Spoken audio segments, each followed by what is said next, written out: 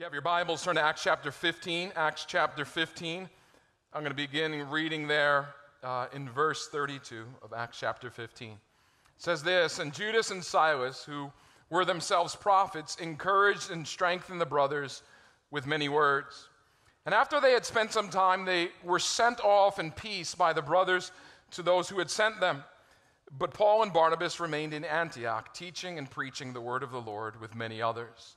And after some days, Paul said to Barnabas, 'Let us return and visit the brothers in every city where we proclaim the word of the Lord and see how they are.' Now Barnabas wanted to take with them John called Mark. But Paul thought best not to take with them one who had withdrawn from them in Pamphylia and had not gone with them to the work. And there arose a sharp disagreement so that they separated from each other. Barnabas took Mark with him and sailed away to Cyprus, but Paul chose Silas and departed, having been commended by the brothers to the grace of the Lord. And he went through Syria and Cilicia, strengthening the churches. Paul came also to Derbe and to Lystra. A disciple there named Timothy, the son of a Jewish woman who was also a believer, but his father was a Greek. He was well spoken of by the brothers at Lystra and Iconium. Paul wanted Timothy to accompany him, and he took him and circumcised him because of the Jews who were in those places, for they all knew that his father was a Greek. As they went on their way through the cities, they delivered to them for observance the decisions that had been reached by the apostles and the elders who were in Jerusalem. So the churches were strengthened in the faith, and they increased in number daily." May God bless the reading of his word. You may be seated today. We're continuing our journey through the book of Acts, and last week in the first part of Acts chapter 15, we saw really this tremendous change that occurred in the early church. We saw that the council in Jerusalem officially established this, that the Gentiles did not need to be circumcised and keep the laws of Moses in order to be saved. And if you remember last week as we read through that passage, you'll remember that Peter stood up in the midst of the council and he made the point that it is now by the grace of God that both the Jew and Gentile are saved. We talked about how Paul even wrote in his letter to the Galatians that no one is saved by the works of the law.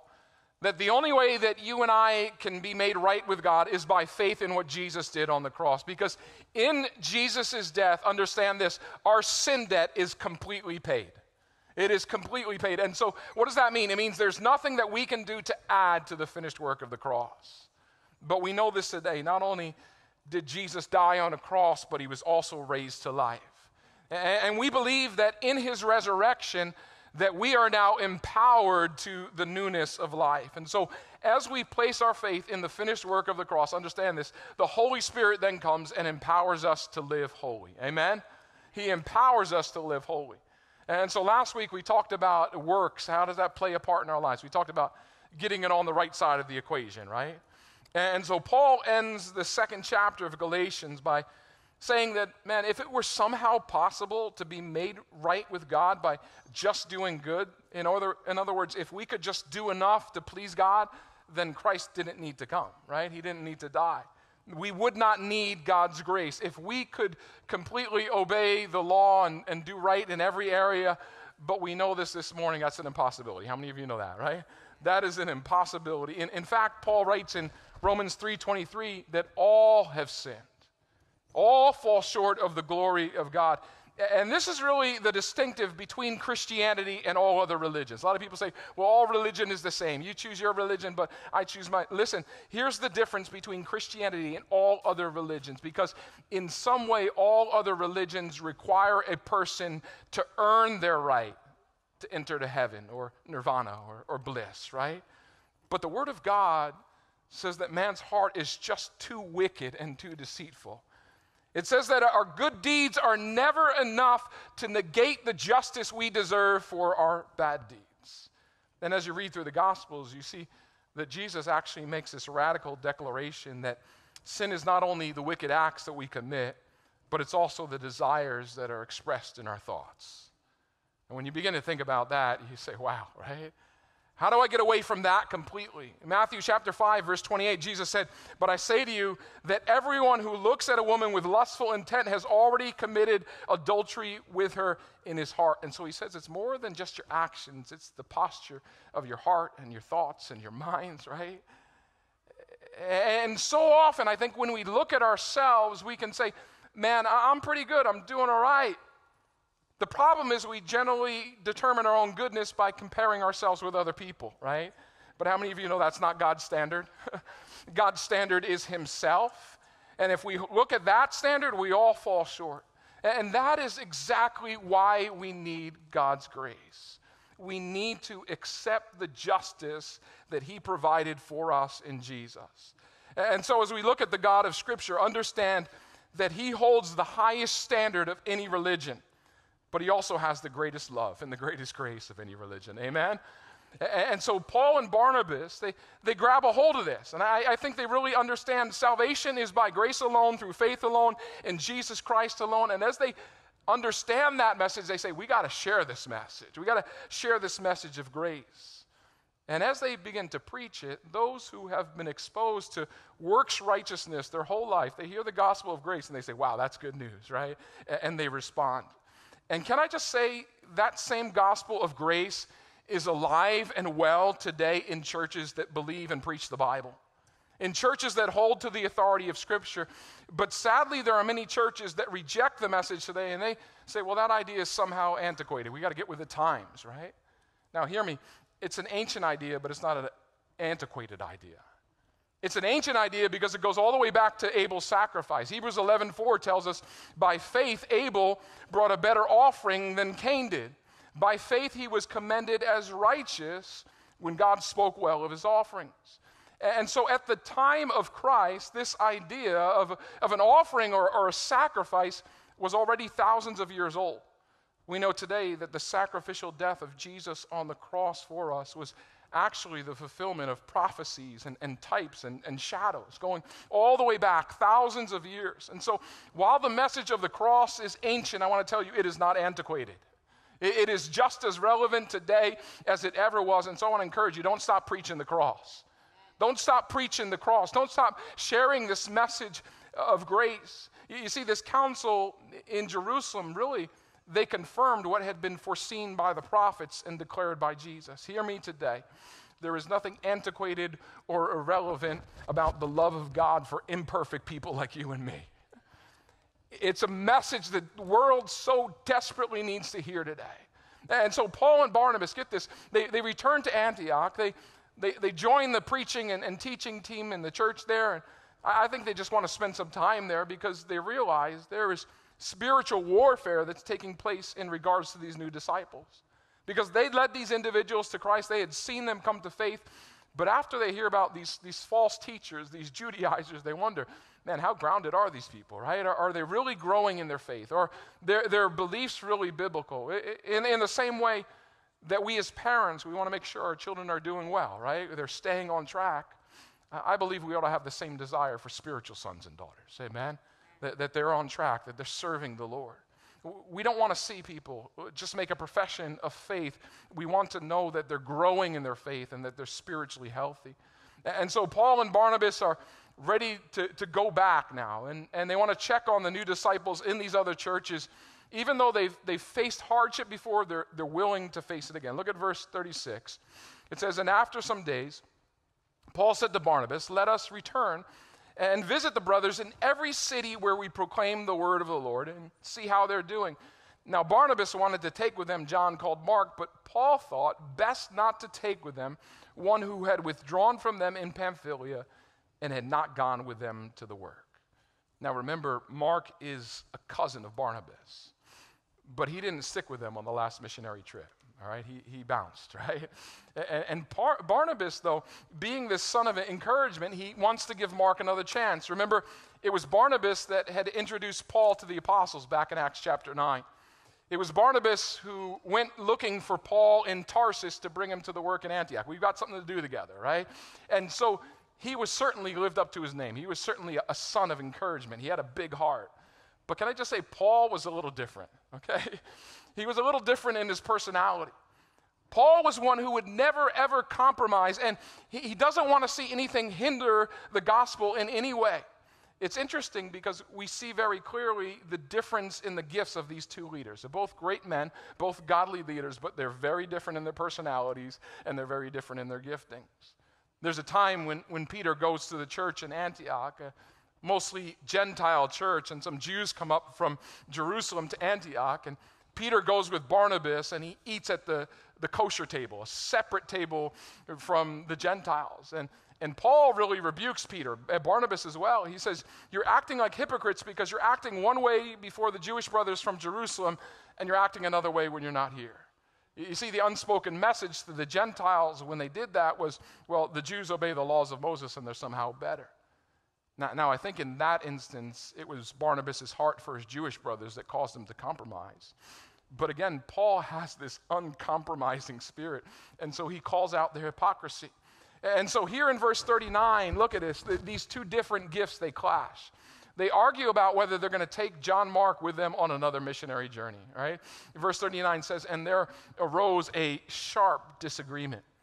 So they separated from each other. Barnabas took Mark with him, and he sailed away to Cyprus, and Paul chose Silas and departed, having been commended by the brothers to the grace of the Lord. I said this last week, that spiritual men and spiritual women can disagree, right? That's what we see right here. Again, two great men of God who fiercely disagree over something that we could see both sides of in Scripture. The Word of God talks about being an encourager, right? Talks about being one who has compassion and wants to help others. But there's also this idea of the purist who says, man, the mission is too important, right? And every single leader needs to be above reproach. Every leader needs to be tested. And so how do we balance both of these things when there's no clear instruction on what to do in these situations? It's interesting because Luke, as the writer of the book of Acts, he doesn't tell us that Paul was right. He doesn't tell us that Barnabas was right. He doesn't say this guy made the right choice. He does tell us that the church commended Paul and Silas to the grace of God. And it's interesting that nothing more is said about Barnabas and John Mark's mission, right? But can I just say this? These kind of disagreements arise very often in ministry and in churches, right? And in denominations. And sometimes it's not an issue of right and wrong. It's a difference of thought and it's a difference of opinion, right? Matthew Henry writes in his commentary about this passage, he says this, even those that are united to one and the same Jesus and sanctified by one and the same Spirit have different apprehensions, different opinions, different views, and different sentiments in points of prudence. It will be so while we are in this state of darkness and imperfection. In other words, none of us see clearly, right? He says, we shall never be all of one mind till we come to heaven where light and love are perfect. There is a day coming when we will all be of the same mind and completely on the same page, right, about everything. But can I just say we're not there yet, right? We're not there yet. And so what do we do in the meantime? Well, we ought to follow our conviction. I believe that. God's leading us. We're going to follow our conviction, but we also ought to do it without bitterness and anger for others. And it's actually amazing here that out of this disagreement between two men of God, now there are two missionary teams going out instead of one, right? And so what comes of this isn't really a bad thing, and it may be what God intended. And even though they part ways, Paul and Barnabas, they don't lose respect for each other. That's clear in their later writings, right? They don't lose respect for each other.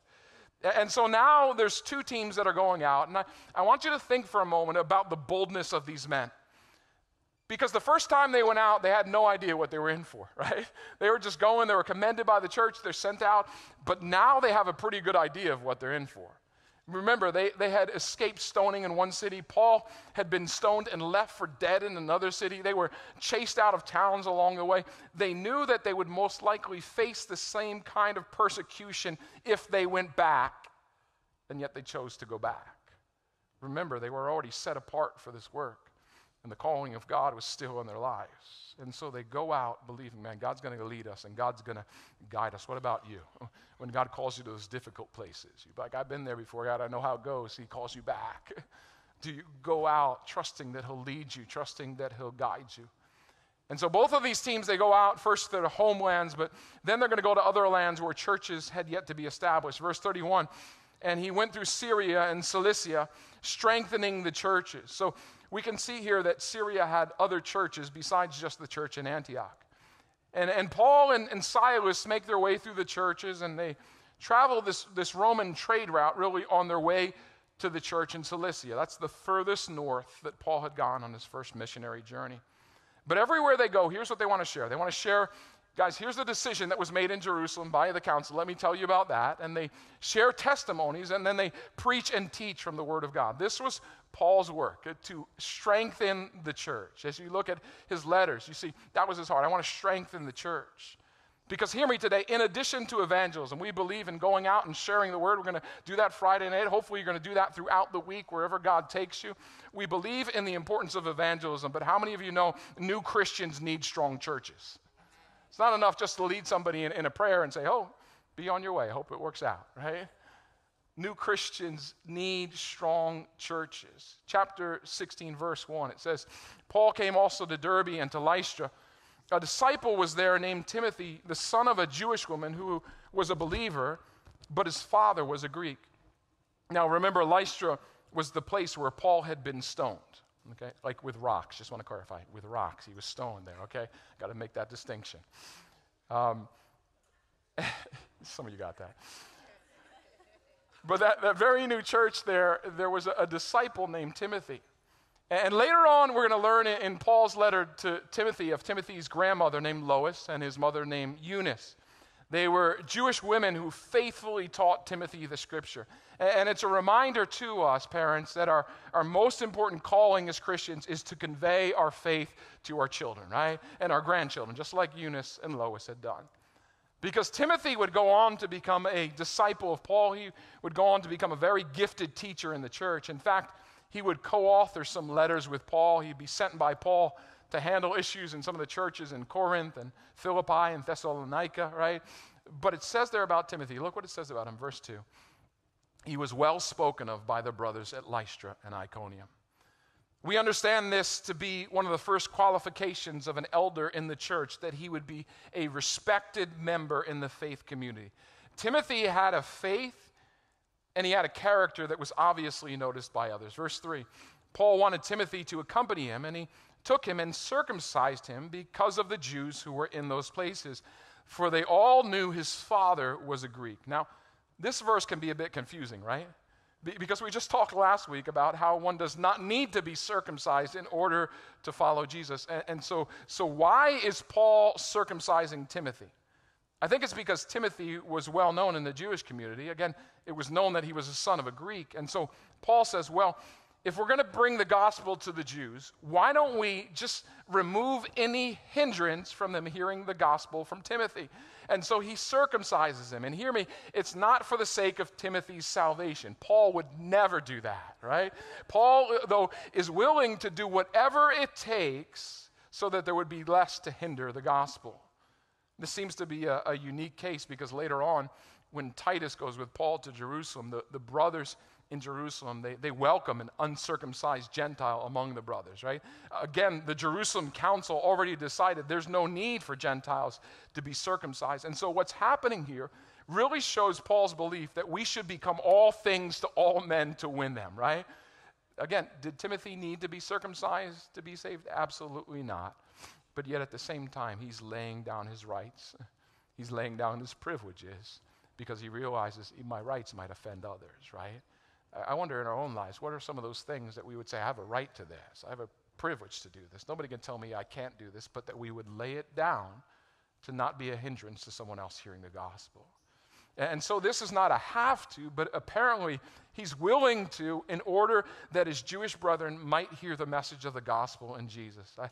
I've heard it said that every one of us needs a Paul, and we all need a Silas, and we all need a Timothy. We all need, I believe this, a Paul. We need someone who can mentor us, someone who's more mature in the faith. And generally, it's someone we look to as a godly example. And we look at them and say, man, I hope my life would look like that one day, right? And hear me, I'm not talking about perfect people because there are no perfect people. But each of us, we need those that we look up to, right? And we know, man, I know that person's heart. I know their heart is to serve the Lord. I know they have a love for Jesus. I can see it in the decisions that they make and the way that they live. I can see it in the fruit that comes out of their lives. And so I have to ask you today, who's Paul to you? Who's that godly mentor in your life? And if you say, well, no one's approached me, I would say, don't wait for them to approach you. You go and find them, right? You go and find someone and you say, you know what, I'm looking at your life. I've watched you, not to be creepy, but I'm watching your life, right? I see fruit in your life. Can I just spend some time with you? Can I take you out to breakfast, right? Can I call you every once in a while, maybe ask you for some advice on things? Would you pour into my life? And hear me, it doesn't need to be all formal. It doesn't need to be programmatic. You just say, you know what, I see your life. Could you give input and counsel on this? I would love that. But understand this, we also need a Silas. Each one of us, we need Silases. We need brothers and sisters that come alongside of us and walk with us. And usually that's someone in a similar place in life that can kind of spur us on. They know our struggles and they're walking with us. And I got to say, very often that is our spouse, okay? That's with us, it's walking with us, right? But it may be someone who shares the same vision and direction you have in your life, especially if you're not married, okay? As God brings Silases into your life, I want to tell you this, don't miss them though. Don't miss them. I'm especially speaking to the men, okay, in the room, because I know this. Guys, we have a hard time accepting our need for encouragement and for companionship. Sometimes I got this. I'm going to go alone, right? But if we pass up on these brothers like Silas in our lives, we miss out, I think, on a great blessing so often. And so who's the Silas in your life? Who are the Silases in your life? Who are the encouragers walking beside you and cheering you on? We need the Pauls and we need the Silases, but I also believe this, we need the Timothys. Because as we grow in the Lord, here's what we need to do. We need to look at those that are younger in the Lord and say, man, what can I say to them? How can I encourage them? How can I speak into their situation? As we've learned lessons, sometimes the hard way, right?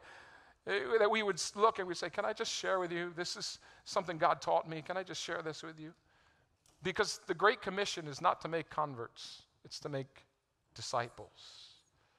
That's our goal as a church. We're not trying to make converts and just grow numbers. We want to make fully devoted followers of Jesus Christ. And that only happens as we, as the church, look and say, well, who's my Paul? Who's my mentor? Who are my Silases, those that I'm running with? And who's that Timothy that I can invest my life and my lessons into? So who's the Timothy in your life? And here's how you recognize the Timothys. They're generally someone who's eager to learn from you. Like you've already got their ear. They're already right there, right? And they're watching you. And the question is, are you intentional about what you're showing them with your life? Who's your Timothy? I want to encourage you, church, to take some time to think on this week. If we're going to grow in the Lord, I think each of these is a part of our lives, right? Who's my Paul? Who's the mentor? Who's my Silas? Someone I run with. Again, for married couples, that's generally your spouse. And so then it's how can we run better together, right? And who's your Timothy, that one that you're investing into? I wonder if you could identify each of these in your life. I bet you probably have some idea of who they might be. But I want you to take some time this week. Can you do that? And just be aware and open and pray for the Holy Spirit to direct you in each one of these. Look at verse 4. It says, as they went on their way through the cities, they delivered to them for observance the decisions that had been reached by the apostles and the elders who were in Jerusalem. And so they're journeying to each one of these cities where they had shared the gospel, where they saw a response, where churches were established, and they're sharing the decisions made by the council in Jerusalem. They want to, hey, guys, here, just want to let you know, here's what's been decided, right? And some of the churches that they visited had already been affected by the Judaizers, and so they need to hear this message. Okay, you guys are not under the yoke of the law. At the same time, these churches also needed to hear the message that they are not to compromise with idolatry in order that their testimony would be pure. And so look at what happens, verse 5. This is the result. So the churches were strengthened in the faith, and they increased in numbers daily. They were strengthened in the faith, and they increased in numbers daily. As Paul and Silas visit with them, as they invest their lives, as they share the truth of salvation by grace alone, through faith alone, in Jesus Christ alone, as they share from the Word of God, the believers are strengthened in their faith. And can I just tell you that when believers are strengthened in their faith, they attract others to the faith? Right? When believers are strengthened in their faith, they become bold to share their faith with others. And so the result here in Acts 16 is not surprising. The church grows once again. And so I think we need to be reminded today of that same message that went to those early churches. We need to understand, church, that salvation comes by grace alone. But at the same time, can I just say, we're also called to live differently from the world around us. James chapter 1, verse 27, James says that we need to keep ourselves keep ourselves unstained from the world. But that only happens as we find new life by putting our faith and our hope in Jesus Christ. Would you stand with me as the worship team comes? As we prepare to come to the communion table in just a few moments. Man, there's so much that we could see in this chapter. There's so much that we could deal with. We could spend a lot of time right here. But we've seen this already, how strong differences with other believers can happen, but we still need to respect and honor one another. We need to not harbor bitterness against each other. We need to ask the Lord to lead us and to guide us. But we also need to ask each one of us, do I have a Paul in my life? What about a Silas? And we all need a Timothy. And really the overarching question for each of us is this: are we being strengthened in our faith? Are we being strengthened in our faith? Listen, I pray that happens from week to week as you come here on a Sunday morning. But I got to say this, Sunday morning's not enough. Sunday morning's not enough. I hope that you hear the word of God from week to week in this place and you don't say, well, I'm filled up, I'm good to go till next Sunday. Right? That's enough. I'm good until next Sunday. But I pray that as we spend this time together, that it would cause more of a hunger for the word of God. That it would cause more of a hunger in your life for the things of God. And so the question is, are we being strengthened in our faith so that we can be spiritually mature, so that the church can grow? You see how that follows, right? As we're strengthened in our faith, we become spiritually mature and the church grows. And if that's not happening, then we have to ask why. Sometimes it's as simple as misplaced priorities, right? I'm focusing all my attention over here and not in what's most important. And because of that, maybe we're not taking to heart what God is showing us, right? And so as we prepare to come to the communion table, I think this is a good time for us to take a moment and stop. Say, man, am I in the same place I was last year, or is there growth in my life? There ought to be growth, right? We know this, healthy things grow. Healthy things grow, right? And so it's not a moment of condemnation, but it's just a moment to allow the Holy Spirit to examine your heart even right now. And say, God, if I'm not growing, show me. Maybe, again, you need that Paul in your life. You need those Silases, those brothers and sisters to run with you. I think one of the worst things through this whole COVID season is people have isolated themselves and they think they can do it. We're called to live in community, amen, with brothers and sisters running with us. And so maybe it's finding those Silases around you. Or maybe you have enough of the Lord and the Word of God in you, but it's not flowing out of you. There's no Timothys in your life. There's no young men or young women that you're investing your life into. And so as we prepare to come to the communion table, as we prepare to remember what Christ has done for us, allow the Holy Spirit to just examine you in this moment. However He wants you to respond, you respond. But you take a moment just right now. Say, God, speak to me. Speak to me.